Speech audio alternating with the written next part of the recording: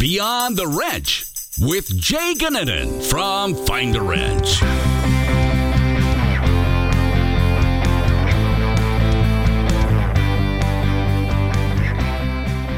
Welcome to Beyond the Wrench. My name is Jay Gunnanen. Today it is my pleasure to welcome David Rogers to the show. David is one of the more innovative people in the aftermarket business today. His life experiences have allowed him to develop multiple businesses to help make life easier for shops. Those businesses include Shop4D, AutomatedMarketingGroup.com, and Auto Profit Masters. And what I love about David is that he takes all of the innovation and all of the ability to develop and is able to apply it to his own shop in real time. David and Shop4D were also a supporter of the Support Repair Shops initiative that we had done earlier this year to help get shops through the difficult COVID time that we're still seeming to go through. But in talking with David, there's never a boring conversation, and I think you're about to learn why. He's got a fascinating background and really cares about the industry and the people in it. So, David, I'm really excited to have you on. How are you today, my friend? Hey, thank you, Jay. I'm excited to be here. I'm grateful for the opportunity to talk about a subject that is near and dear to all of our hearts. Yeah, and I think it's always fun to talk to you, like I talked about, and I think a lot of it stems from your background. So why don't we dive right into that? How did you get into the service business and to starting these businesses and kind of creating all of these experiences that have led up to this?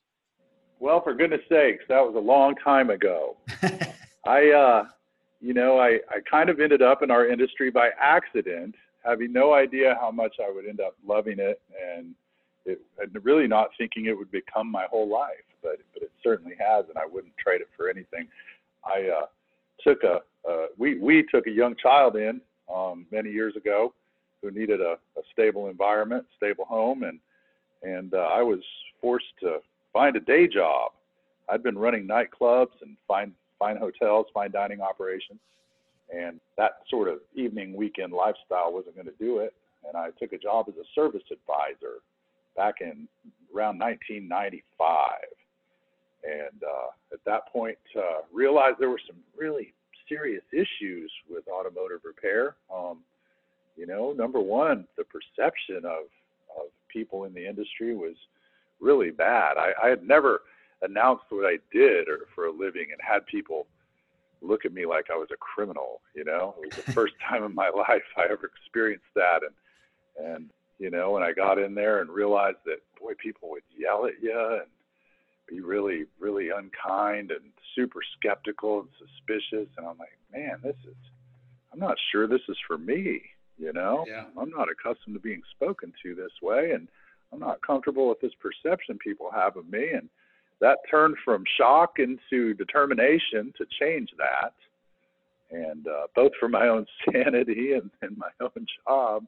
And it really becoming something that I felt passionate about in the industry, because as I grew my career and ended up training and coaching people from coast to coast, I realized that in the high 90 percentiles, the people I met in the industry were salt of the earth. They were honest, good, considerate people that wanted to do the right thing for the right reasons and were truly massively misunderstood and unfairly judged. And it really is true. To this day, I'll say that, 97, 98% of the people I've met are superb human beings.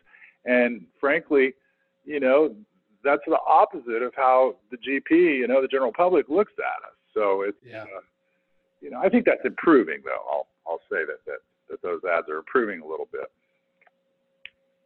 Well, I think one of the cool parts about how you came into the industry was having experience in other industries, right? And I say this quite a bit about my background, is I was kind of just born and raised in this industry, and there was a lot of things that were just the way they were, right? And that was one of those things, was that general perception. You just kind of accepted it. And we're going to dive into that a little bit more, but just the general perception from even the school level and from the general public. I mean, there's just so much that was wrong with our message and what we were doing. So I think we can jump right into what our topic of conversation today is going to be, which is the technician shortage. And you've done so many good things and really not only talked about doing great things, but really put it into application. And you've executed on it better than what most have. And I that's where I really wanted to get you onto the podcast and to really dive into that. So let's talk technician shortage. What did you see, and when did it become apparent that there was a real issue with trying to draw technicians into our industry? Well, having been doing so much consulting and training and working with so many business owners from all over the United States, really all over North America, what I've found is, in the mid 90s and maybe even up into the late 90s, if you put an ad out for a technician, we'd be inundated with applications and resumes. I mean, I could choose from dozens of options as far as choosing someone to interview. Somewhere in the 2000s, early 2000s, we started noticing that changing. You went from getting dozens to getting 2 or 3. Now you can put an ad out and it can take months before you find one reasonable response, which is, pretty devastating for a shop, especially if they lose their best diagnostician or their top producer, someone in an A role. That can really, really harm the business and its ability to maintain its relationship with the customers. Well, and with the shop, that's what you're selling, right? You're selling that time. And if that time's not there to sell, that really, really restricts your business, right? I mean, that can have a huge impact on it. Absolutely. So one thing in prior discussion with you that we had talked about, and this is what I'm a big believer in as well, is not only do we have a problem bringing technicians into the industry, right? And I think a lot of our industry focuses on the core of getting technicians into schools or filling the slots in automotive or diesel technology programs at a tech school. When I look at it, I think we've got a far bigger problem in that we're having a tough time keeping veteran techs in the industry, right? And they're electing to leave for other industries or other trades. Are you seeing something reflective of that? And I know for you specifically, this probably doesn't apply, and I think people will learn why, but are you seeing maybe a little bit of that same thing? Not in my own shop so much, but certainly in shops of other individuals I've met across the country and worked with. It's happening. I'm hesitant to brush off the idea that the biggest or to promote the idea that the biggest problem is just the people leaving. I think it's an equal problem. I think we have a perceptual, issue with what a technician is, what kind of job they do, what the environment's like. And I think a lot of that starts very early on in public school. I think that Hollywood exacerbates and aggravates the problem to no end. They always present us as criminals, chop shops, drug runners.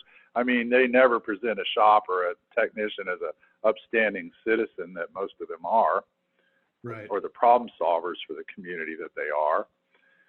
But on the side of the techs leaving, there's certainly a big issue here, and I've been involved in and even initiated a couple of online discussions regarding this problem. And it seems that people are really focused on the whole, you're just going to have to raise up all your labor rates and just pay them a lot more money. But I'm here to tell you that the problem's bigger than that. I don't think that just simply, I have a saying when I teach people, and that is that, whenever someone doesn't know what to do, they'll throw money at a problem. And it typically doesn't solve the problem. So I know this is going to raise the hackles on the backs of plenty of technicians' necks when they hear me make that statement. And I'm not suggesting they shouldn't make more money. Absolutely, they should. But I believe that the challenge comes down to, several other factors in the environment. Now, I work primarily with independently owned repair facilities. I have some experience with dealerships, but I think there's a huge difference in the two, and many differences. But as an industry, on either side, we really haven't given technicians the respect and the protection that a professional deserves. Yeah. We haven't given them what they deserve. They deserve the respect. They no different than a surgeon or a physician. They deserve a pay plan that lets them make great money. They deserve an employer that protects them and helps lift them up. In my businesses, I don't hire a person unless I'm invested in improving and helping lift up their entire life. It's not just, oh, what can you do for me today? And I'll be pleased with you and pay you for that. And then tomorrow we're going to start out at scratch and you don't mean anything to me again. And I think that's a lot of how many of the professionals are treated in many cases. I think they need, obviously, a safe work environment and good tooling, and they need good benefits, and they need tools and software to be efficient and productive. But there's a bigger problem. Yeah. And that is that I think in most businesses, there's a tendency, and again, this goes back to kind of that idea of when people don't know what to do, what do they resort to? But there's a tendency to take from one side in a transaction to give to another. And that's a losing proposition. It's unsustainable. So often the one giving in is a technician. They're asked to do, some free diagnosis in the return for some promise of an IOU, whether it be I'm going to get you a gravy car, or I'm going to, I'll take care of you on the next one, and these IOUs never get paid. Yeah. And, if you already feel like you can't make what you're worth, and now you got to give your time away for free in return for something that's never going to come, no wonder they're leaving faster than they're being replaced. Okay? When we look at the basis or the base of that problem, we have to realize that there's a training issue there. So many people think, well, my service writer knows what he's doing. He's been trained forever. My service advisor understands. We've gone to these classes and this and that. But in my personal opinion, it's never, the process is never over. If you're afraid to sell the diagnostic time for what it is, diagnostic time is the key to the whole repair universe, if you ask me. I mean, I agree. Yeah. If I have a technician who has the capability of diagnosing pretty much any vehicle, any system that comes in the door, should his time not be highly valued, and should he not be highly compensated for that? I shouldn't take in 5 different issues on a vehicle and then give him an hour, which is the case so much of the time. Oh, well, here's an hour. Go figure those out. It's a stepwise process, and it needs to be sold properly. And I think if people fear doing that, oh, I'm afraid the customer won't value it, they'll walk away, they'll think we're too expensive. And so it kind of becomes a vortex, and everybody's trying to worry about how they're going to keep the customer interested instead of just stepping up and selling the Diag for what it is. I remember, unfortunately, I'm going to age myself here a little bit, but I remember before anybody sold Diag, I remember when the words were, well, we'll check that out for you. And, I could remember literally, one of my bosses who was an old school mechanic, at the time, he would go out and he could put his hand on the side of the car and by the vibration, give you a pretty close guess as to what the issue was. Well, that carburetor is going to need to be, Yeah. Pretty amazing. But things are different now, are they not? And that kind of guessing really leads to more problems than it does solutions. So, first of all, we look at the Diag. We look at all the problems and all the issues of the technician. I like to think of technician as really the huge problem solver and the path to a solution. If we don't make sure that the best are compensated, it would only end up with a loss. I look at build hours. I had a customer one time, a retail customer in my repair shop, tell me, well, I don't think it's fair that you bill by this book time. Your technician was done with my car before the number of hours you billed me for. This was back when we used to print that on the repair order. Yep.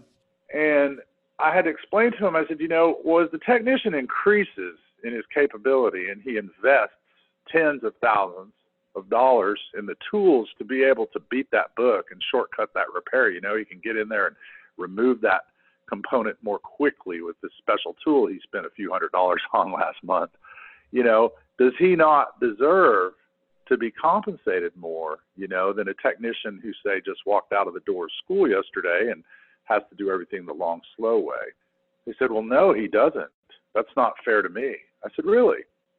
So if it took an extra 3 days to get your car repaired, you wouldn't mind. Well, yes, I would. Okay.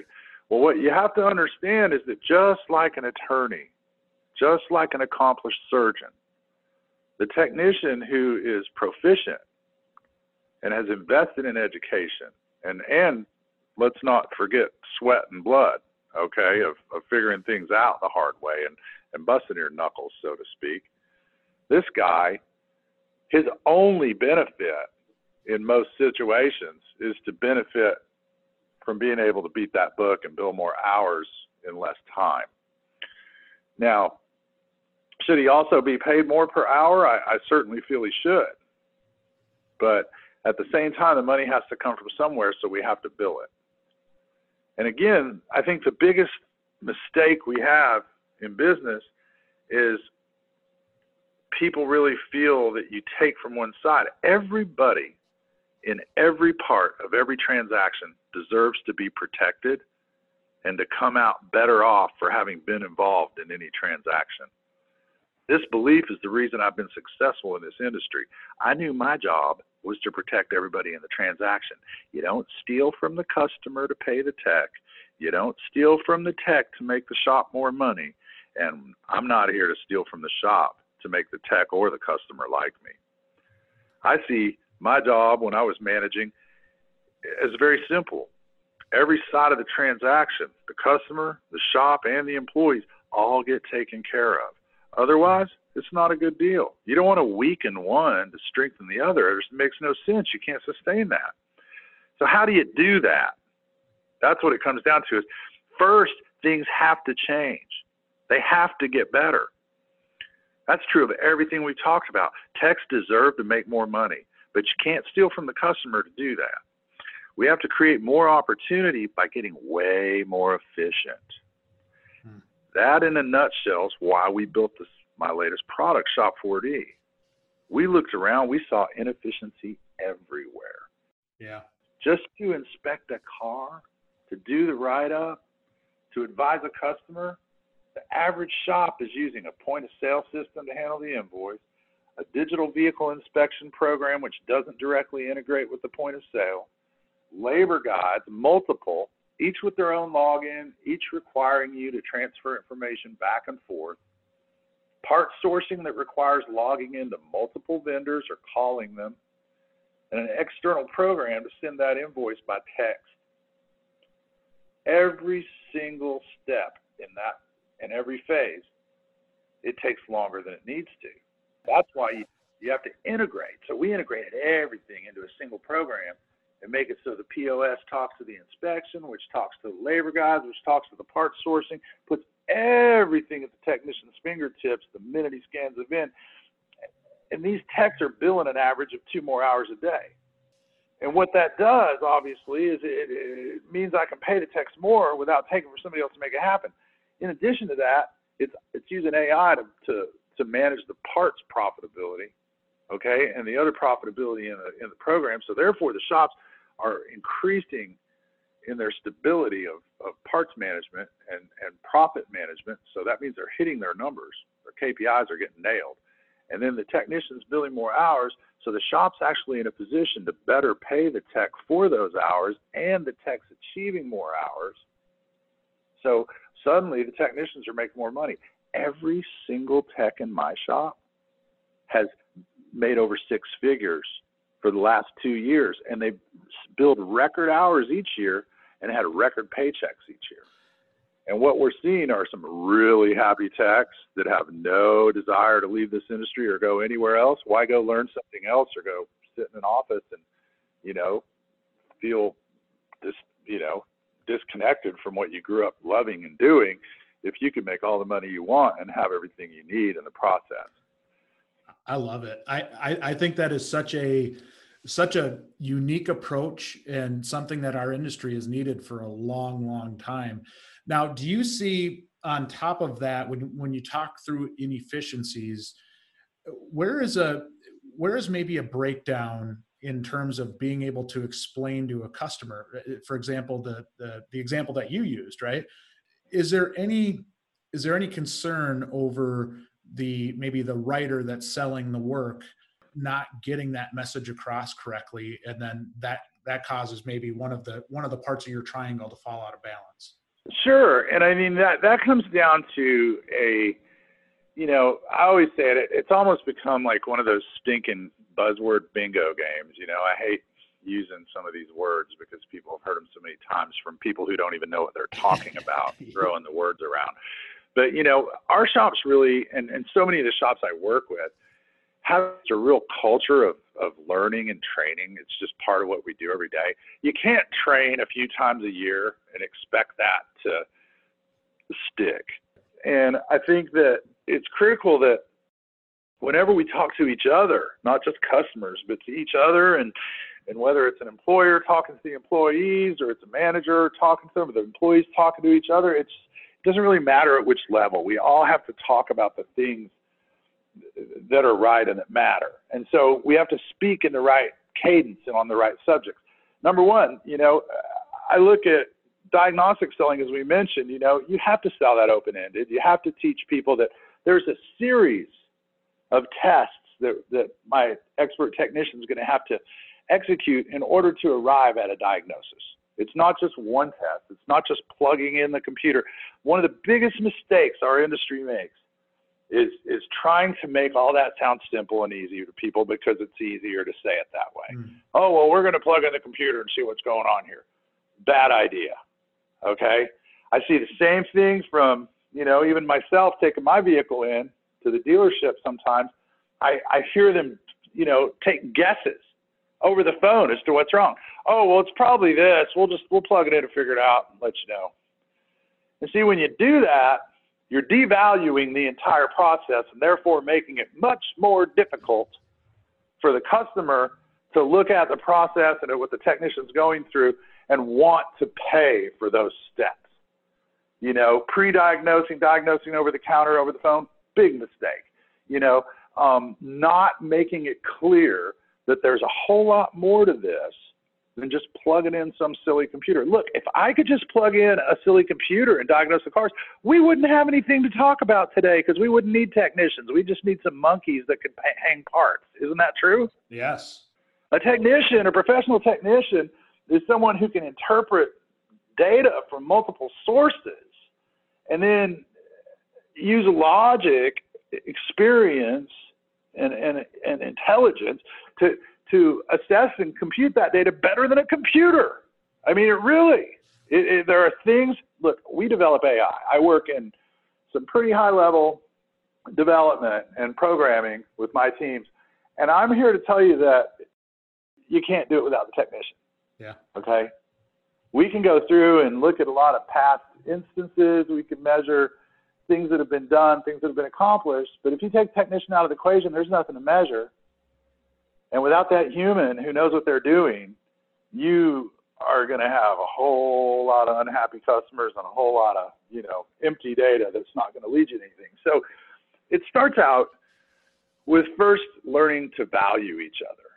This whole mentality that people are just replaceable and they're just a number, and I was looking for an employee when I hired you and I'll find another one. That whole attitude is a cancer that's preventing all of us from succeeding at this. And it's creating a block that causes everyone to feel,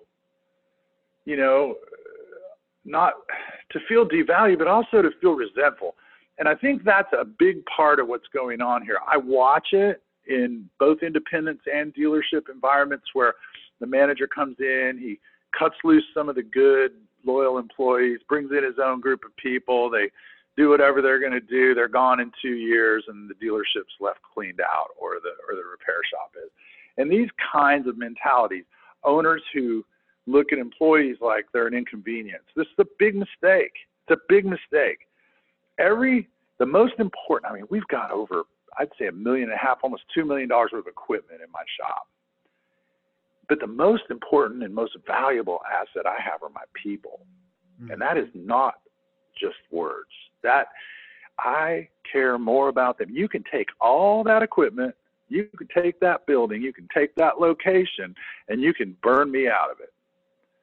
But if I have my people, we're going to be fine.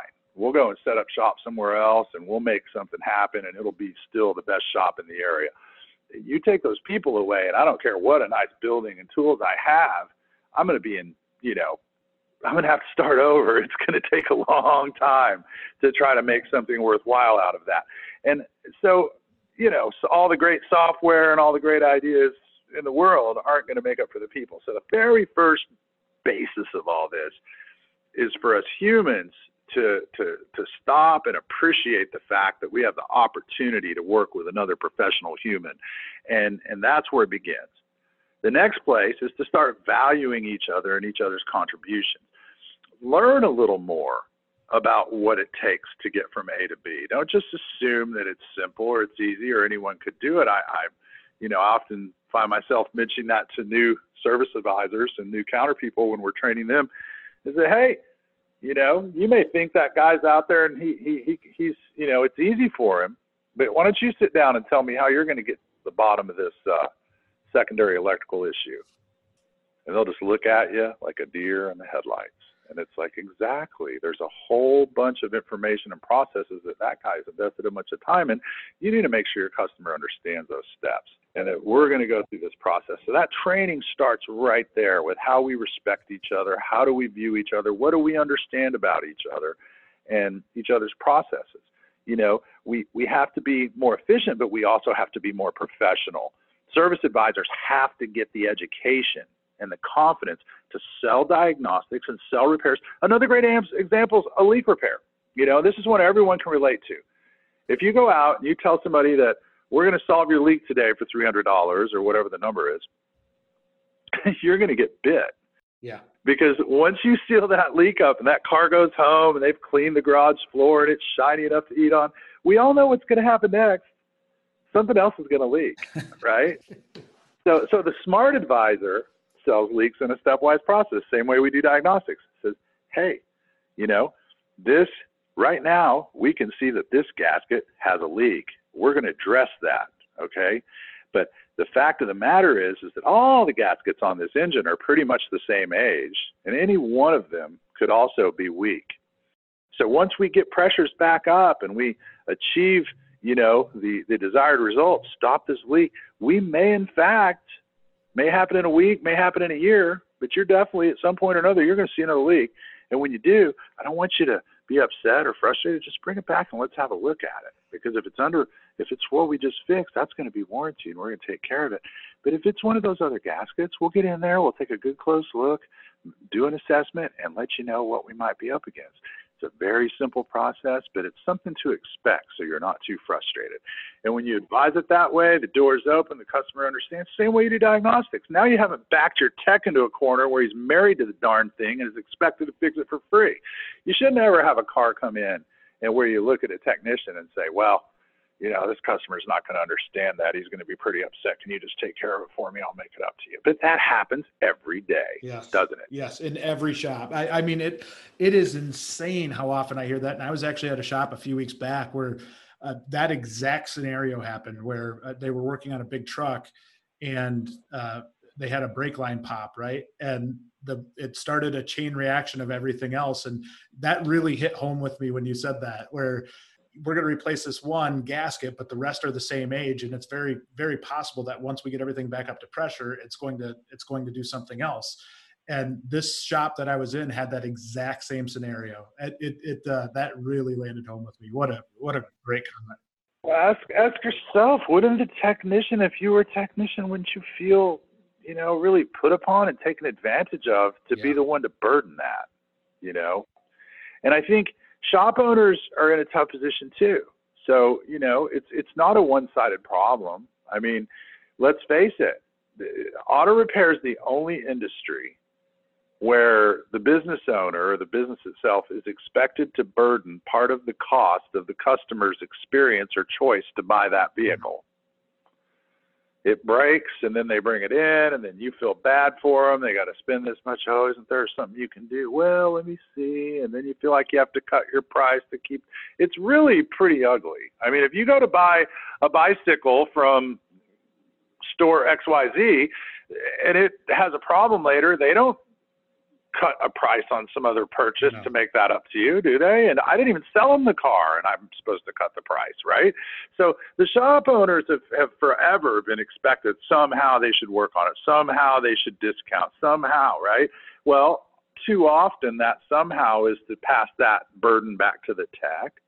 But that doesn't mean the shop owner's a bad person. It just means they don't understand how to protect the value of what's going on, or maybe they've got service writers or managers in between them that don't understand that.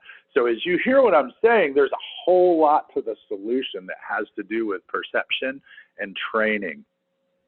And I think that, you know, it's not the whole answer, but it's a huge part of it. And that's what I mean when I say you can't just throw money at it and you're going to fix the problem, because even if you pay your technicians a tremendous amount of money, if they're constantly made to feel secondary, or that they can be, you know, they're just being bartered, you know, or taken advantage of, really, you can't win the game. Sooner or later, the money won't be enough. So you got to fix the internals, okay? And when you fix the internals and you address the efficiencies of your business, and you really come in and understand how to integrate all those pieces, create that balance, you start to value each other. Then what happens is the profits go up, the revenues go up, and you want to hear something really crazy? You end up with a better class of customer. See, I remember 20 years ago when I became angry at one of my employees for something they did inappropriately on a vehicle that caused the customer to come in and chew my rear end, right? I wasn't real happy about it. And I barked at him right with the customer at the counter. Now, you would think this customer, or I thought, I was a young man then, I thought the customer standing at the counter, they were kicked off. They were letting me have it. And I called the employee up, and I'm like, you need to come up here right now. This is going to get settled right this minute. And that customer was aghast. And they looked at me, and I said, I can't believe that you spoke to him that way. And I'm sitting here thinking, well, wait a minute, were you just screaming at me? Right. But see, it doesn't matter, you know, what the other person did wrong. It was the fact that I was expected to be professional with the situation and not, you know, verbally abuse the poor employee. And the customer was right. I shouldn't have, right? But at the same time, I learned something really, really, really important. The key here for anyone, even if they're angry, is that we manage things in a direction that's going to lead to a better result the next time. And again, that goes right back to the training. Had I looked at that customer and said, you know what, you're right, this is totally unacceptable, I'm pretty upset about it too, but I'm going to wait till I calm down. And then I'm going to get with this employee and I'm going to literally retrain him. I'm going to work through this with him. We're going to correct that inspection process and get our quality control under. And I hope you'll give me another opportunity to take care of you, because I am going to correct this problem, and I'm going to do it in a way that's permanent so that you and no one else ever has to deal with that kind of a problem again. This employee's a good person. They just made a mistake, and I know I can correct the issue. Had I handled it like that, it would have been a done deal, okay? Employee would have kept his self-respect. I would have kept my self-respect. Customer would have kept their respect for the company. But instead, my mouth got ahead of my brain, okay? And so I'm not trying to stand in front of everyone like I'm without sin here, okay? I've made my mistakes in life. But what they should lead us to is a chance to understand how does every part of what we're doing affect the whole, you know? Again, I do believe technicians should be paid more. But for most shops, if they were to just raise their labor rate to $200 tomorrow, that's going to lead to possibly a failure for the whole business. Yeah. You know, they can't just go from $100, $120 labor rate right to $200 so that they can pay the tech what they want. And quite frankly, if they just pile the money on top with no kind of performance attachment, okay, it could cause there to be less production in the business. So not with every tech, but with some people, you know, they need to make a certain amount of money. They make the money. They're happy. They're not going to push it any harder. That brings another problem. You know, if I don't fix enough cars to pay the bills, then I got another issue there. Okay. And if I can't find enough techs, no matter what I pay, you see what I mean? Yeah. It's a chain effect. We're all kind of strapped in it together, right? So that's where we come in and say, there has to be a different approach on more than one level. We have to control our profits better and improve those. We have to figure out how to properly present our services and get paid for each step of what our valued technicians perform. And we need to make sure that technician's getting paid for each thing he's doing. And at the same time, if we do those things and make the shop more efficient, I mean, if you sit down and actually do the math, I can show you dozens and dozens of case histories of shops where just increasing those billed hours by 1 or 2 hours per tech per day leads to $250,000 to $500,000 in additional revenue for that business.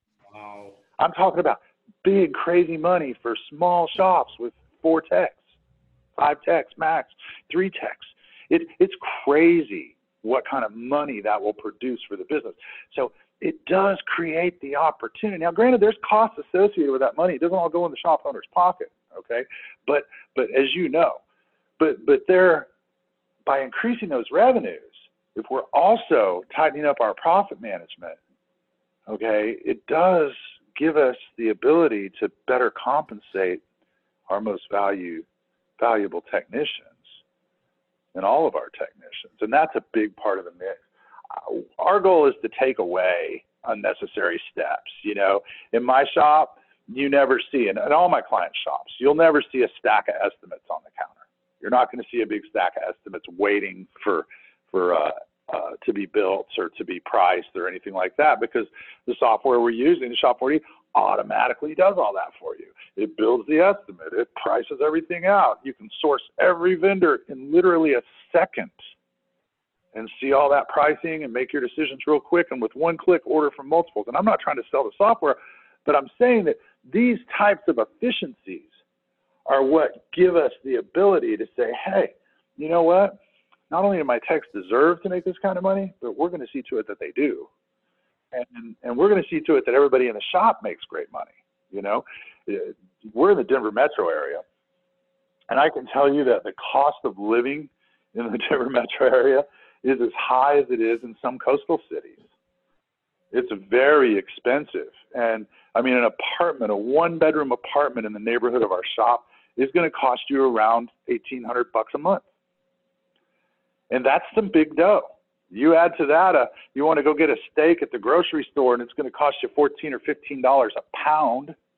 I mean, it just starts to be a little ridiculous, okay? So you can't have employees that are being paid minimum, you know, or small dollars and expect to have any kind of quality. So maybe we're blessed in our area a little bit because it forces you to realize that you can't get away with that. But the truth is every area has its challenges. And no matter where they live, the technicians have to not only have a livable wage, but they have to be able to be rewarded in a way. Who else has a job that gets harder every year? Yeah, that's a great point. Who else has a job that changes so much every year?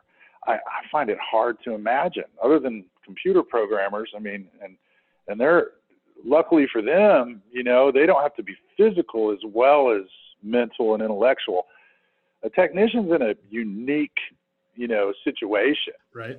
It's become a much better job, in my opinion, in many ways than it was 20 years ago. But it's also not one iota less challenging. You make a really good point there, in that not only is there the mental aspect and the critical thinking part, but the physical aspect. And I know for myself, there's days where I can do one without the other, but to have to put those together every single day, that's a different level of respect. And I can hear it in your voice, right? And I think that's where maybe we miss the mark with a lot of people is we have, we like to say we care about techs, but when it comes to improving their lives, you've got good tangible stuff, right? You've got the stuff that can make their lives a really, really great place. And just I don't know, I really applaud you for that. I think that is the neatest thing. Well, we've learned some important things. One is, thank you for that, by the way. But one thing is, are you looking at the technician and their family as part of your responsibility, or are you just looking at them at how many hours they can produce? Both sides of that equation are important. But, in my own business, we provide benefits not just for the technician, but for their family. And we try to create a situation within which they have less to worry about outside of their work. You know what I mean? And we're very flexible with them. If people need time off, man, you make sure they get their time off. If they need to go on a trip or go spend time with their wife, I expect my guys, I tell them when I hire them, I'm like, look, man, if you've got a kid in school and they've got a school play or an event coming up or an awards luncheon, if you don't go, I'm not going to respect you as much, and neither is anyone else here. So we're going to cover you. We're going to be here for you. You go be a good dad. Be a good part of your wife's life or your husband or whoever. Be involved and be present with them in their lives, because if you aren't, then it's going to be harder for everyone around you to look up to you. And that's one of the things, in our business, we try to be good community members, and we try to be good family people, and whatever it is each person's into, everyone's different. Not everyone is going to have children or get married, but they're going to have something that matters to them, some reason that they go work every day and put that money away. Most of them aren't just sit at home taking treasure baths and sitting in bathtubs full of gold coins, right? They have something that matters to them. And I think that's part of the equation as well. As business owners, we tend to think, oh, I can't afford for those guys to take another day off, or it's going to hurt me if they, are gone for half a day. And I know even with my business partner, who's a really caring guy, he, when I first met him years ago, he's a bit older than I am, and he had more of an old school view. And one day I just went to him and I said, look, man, you got to make your pick. Do you want crummy people who don't care about any of that stuff and don't have any values, or do you want to pick people that have things that matter to them in life that help them be a more healthy, well-rounded person? And he's like, well, of course that's what I want. I said, well, then we have to support that. Right. That's part of the thing, and I'm no cushion, I'm not just some big fluffy person who's all, unicorns and fluffy pillows for everybody. But at the same time, I am a person who realizes that if you ask me to come and work for you and you don't let me go spend time with my family, if you don't value the fact that I need to get out on the boat once in a while, or that I need to go and work with the dog rescue or the Denver rescue mission was a big issue for me when I lived there. If I can't go volunteer and do the things I need to do once in a while and be a part of that world, this job is not going to work out for me. Yeah. And I think the employees deserve the same kind of respect, the same kind of opportunity, and the same example. They shouldn't have to beg for that. They shouldn't have to be uncomfortable. There should be a stated commitment from day one, and one that we follow through on and encourage. And I know it sounds, probably different than a lot of people in our industry want to talk about, but it really is a whole issue. We have to look at these professionals for the whole human beings they are, and we have to support every part of their lives. And if we're not going to do that, maybe we don't deserve to have those kind of people in our shops. And I hate to say it that way. I don't mean to make any enemies here, but you get what you give, right? That's what an incredible point. What an incredible point in talking about the quality of person you want in your shop. And if those people have values and there are a lot of shops that want that really professional, good person, yet they're not willing to make the sacrifices like you talked about. And I think that, and I say this a lot too, but culture is a buzzword type of thing, but in a shop, that is such a big deal, because if your lead tech is giving a young tech, a hard time about taking a vacation or or leaving, which was much of my experience growing up in the industry, in that you felt bad if you had to go to a doctor's appointment or get your hair cut or, whatever it was. And granted, there were ways that you could make it more efficient and do it off hours. But there's some of that stuff you just can't do off hours, right? And so rather than having that lead tech give them a hard time for leaving, you've given that lead tech that respect and that level of trust, right? You're trusting them to make good decisions on that time, and I don't think that happens in the majority of the shops out there, at least in my experience. Well, I sure get that, and I understand it, and I agree with you. And it comes down to a simple thing, it's short-sightedness. If all that matters to us is what you can do for me right now, what I can get out of you. I mean, it's really, think about, it starts with our own language. It starts with our own thinking, and I don't want to sound like some pop psychologist, but the fact of the matter is that you have to sit down and really think about how you think about it. Do you want that guy? And this is something I teach my manager at my shop all the time. Don't hire anyone that you can't look at. And I mean, even for the entry level job, learning how to change oil, working in a lube bay or as a porter, do not hire anyone in this company that you don't look at and think, man, in 5 years, I want him on his own, working unsupervised, leading a department, being somewhere else in this company. Because when you start taking the long view with people, it changes your perspective. It changes what you're willing to do. It changes your investment in them. It changes your commitment to them. I can't have you here in 5 years if I haven't created an opportunity for your life to improve across all aspects of it. And when I just think about today, well, I got this many cars today, and I've got this many hours I need to produce today, and here's my break even for today, that's not going to get me anywhere, really. I mean, sure, today will be okay. You won't starve today. But tomorrow you might be sitting around an empty shop. Man. And you hit it right on the head too, with when you turn that into a transactional relationship and you wonder why nobody will stay with you. That's the point, right? Like that is a huge issue, and just viewing that as a transactional relationship rather than somebody that you want to grow through the company. And granted, I think a lot of shops will have their superstars who they really try to get up, but when you go to a hiring element and you tell your manager, don't hire somebody unless you think that we've got a way to grow them up through the business, I think you look at that tech in a different light, even from the standpoint of them changing oil, right? And we all do. Yes, exactly. Oh, that's good stuff. And this is one of the things that I have a confession to make. This is one of the reasons I actually have decided I really love your concept, your new business, Wrenchway. And yeah. When you first told me about it, and here's my confession, when you first told me about it, I was really torn, Yes. Half of me was like, wow, that's really cool that you're doing that, having people come in and show what they offer these techs, what kind of an environment they can expect to work in, what kind of commitment the business is making to the employee. And I thought, that's really cool, that fits with where I'm coming from.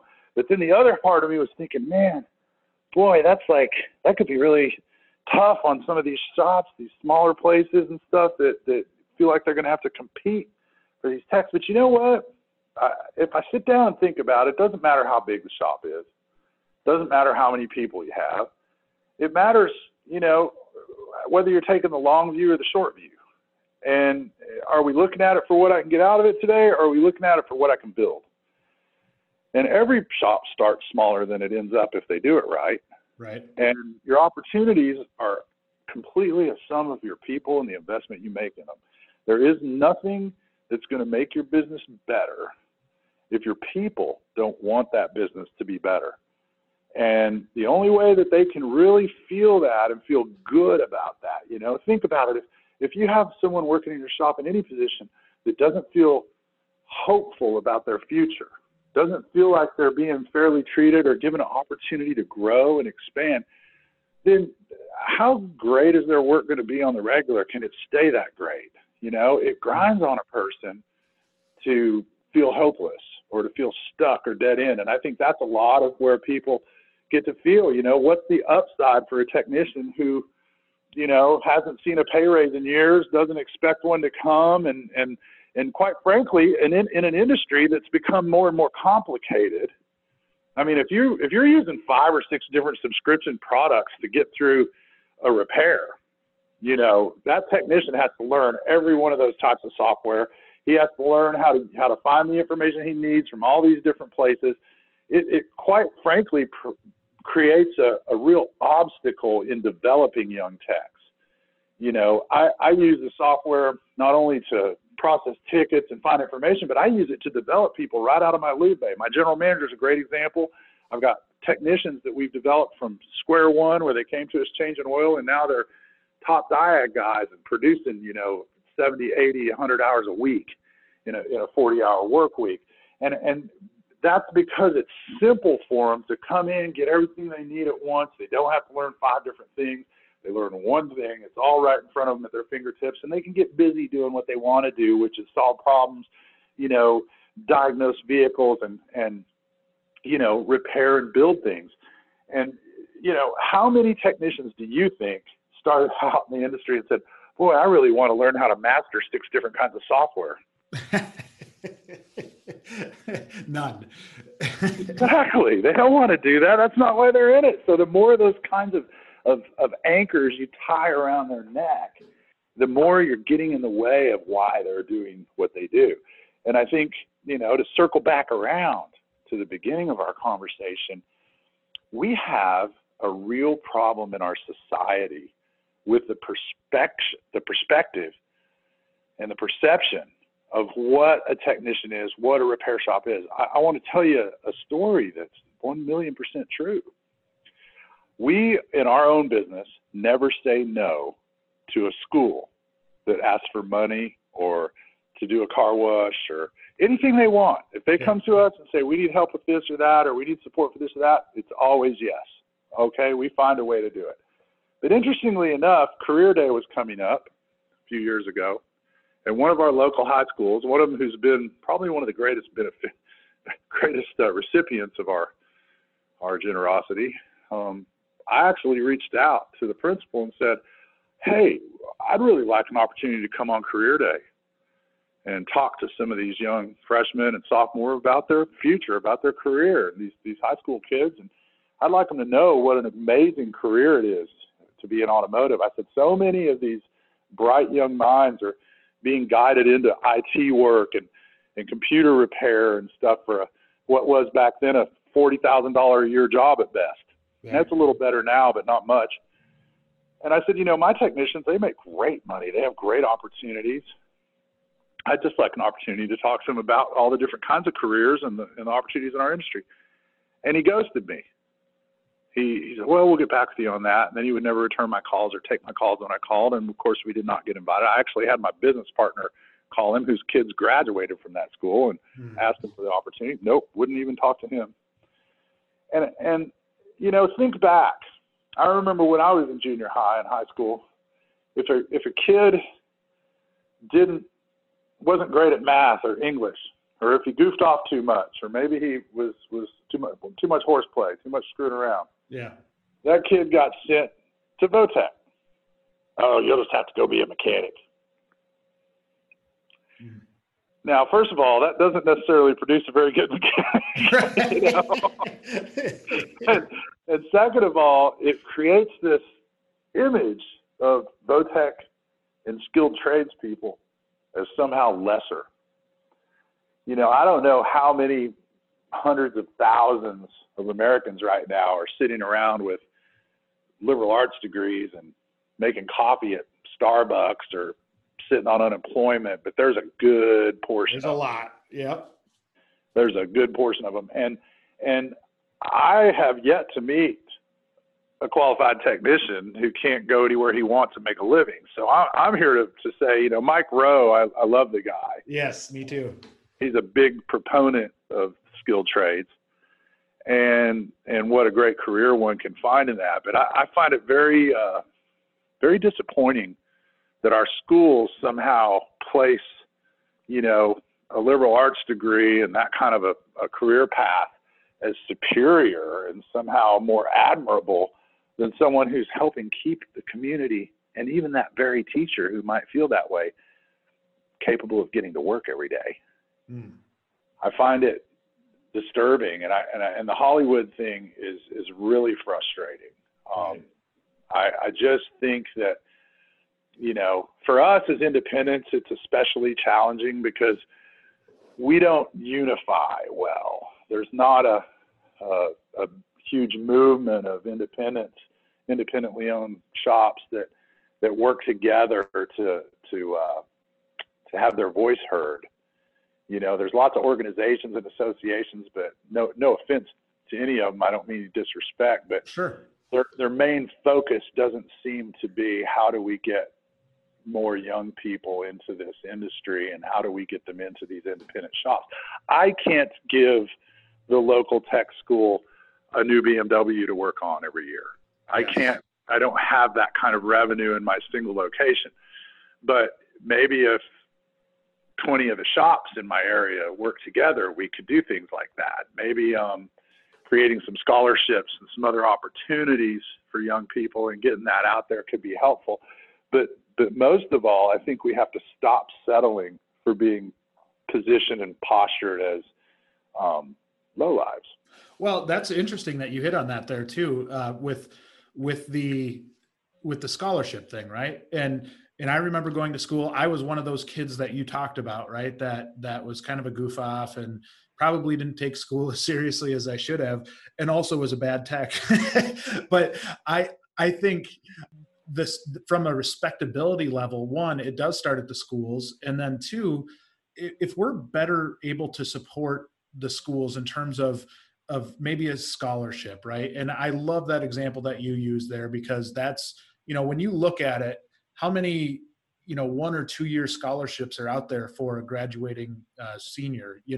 I don't know, in comparison to a 4-year school, there's not a ton of opportunity for somebody that wants to get into the trades to do that. And I hope that people take that seriously. And I love your idea of getting shops to kind of buy into something together, because that helps the whole, right? That helps the collective, rather than just that one shop to get that one person that one time. It really kind of puts a different perspective on it. And I think the other piece to add to what you said there, and one of the more frustrating things that I see with schools, is just what you said. You're contributing to the school. You're trying to help them get better, and yet they won't give you the time of day to come to a career fair. To me, that is just completely unacceptable, and just really that's not the responsibility of the school, right? If you've got somebody that is willing and able to sell the industry to young people, I think that's what career fairs are all about. And the fact that you're supporting them and they're not returning the favor is just, demoralizing on a whole bunch of levels. So hopefully folks like you and I can help maybe change that narrative a little bit and try to help get that better perception, or really have a paradigm shift amongst the industry, because it's sorely needed. And everything we talked about here today, and we're pushing up over the hour right now, so I apologize for that, for taking your time past the hour, but I just genuinely love this conversation. I think there is so much more that you and I can dig into here, and hopefully help change the industry for better, because I'm so inspired by what you're doing and by your initiatives to make the lives of techs better, because that's, at the core of it, that's what we've got to do, right? We've got to make this better. And to somebody that's doing it and living it every day, I respect the hell out of it. So thank you so much for being on the podcast today. Thank you so much for everything you do for the industry. And I respect the heck out of you, David. Well, thank you very much, Jay. And I mean, I couldn't say more about anyone than I could about you and what I see you doing to help all aspects of the industry. I see you as a guy who you're not taking sides. You're not just self-promoting. You're not just out there for what you can take. You're putting your whole life, your whole effort, and bringing an amazing team of quality people to the industry to help all of us and all the future of it. And it's going to be better for your efforts.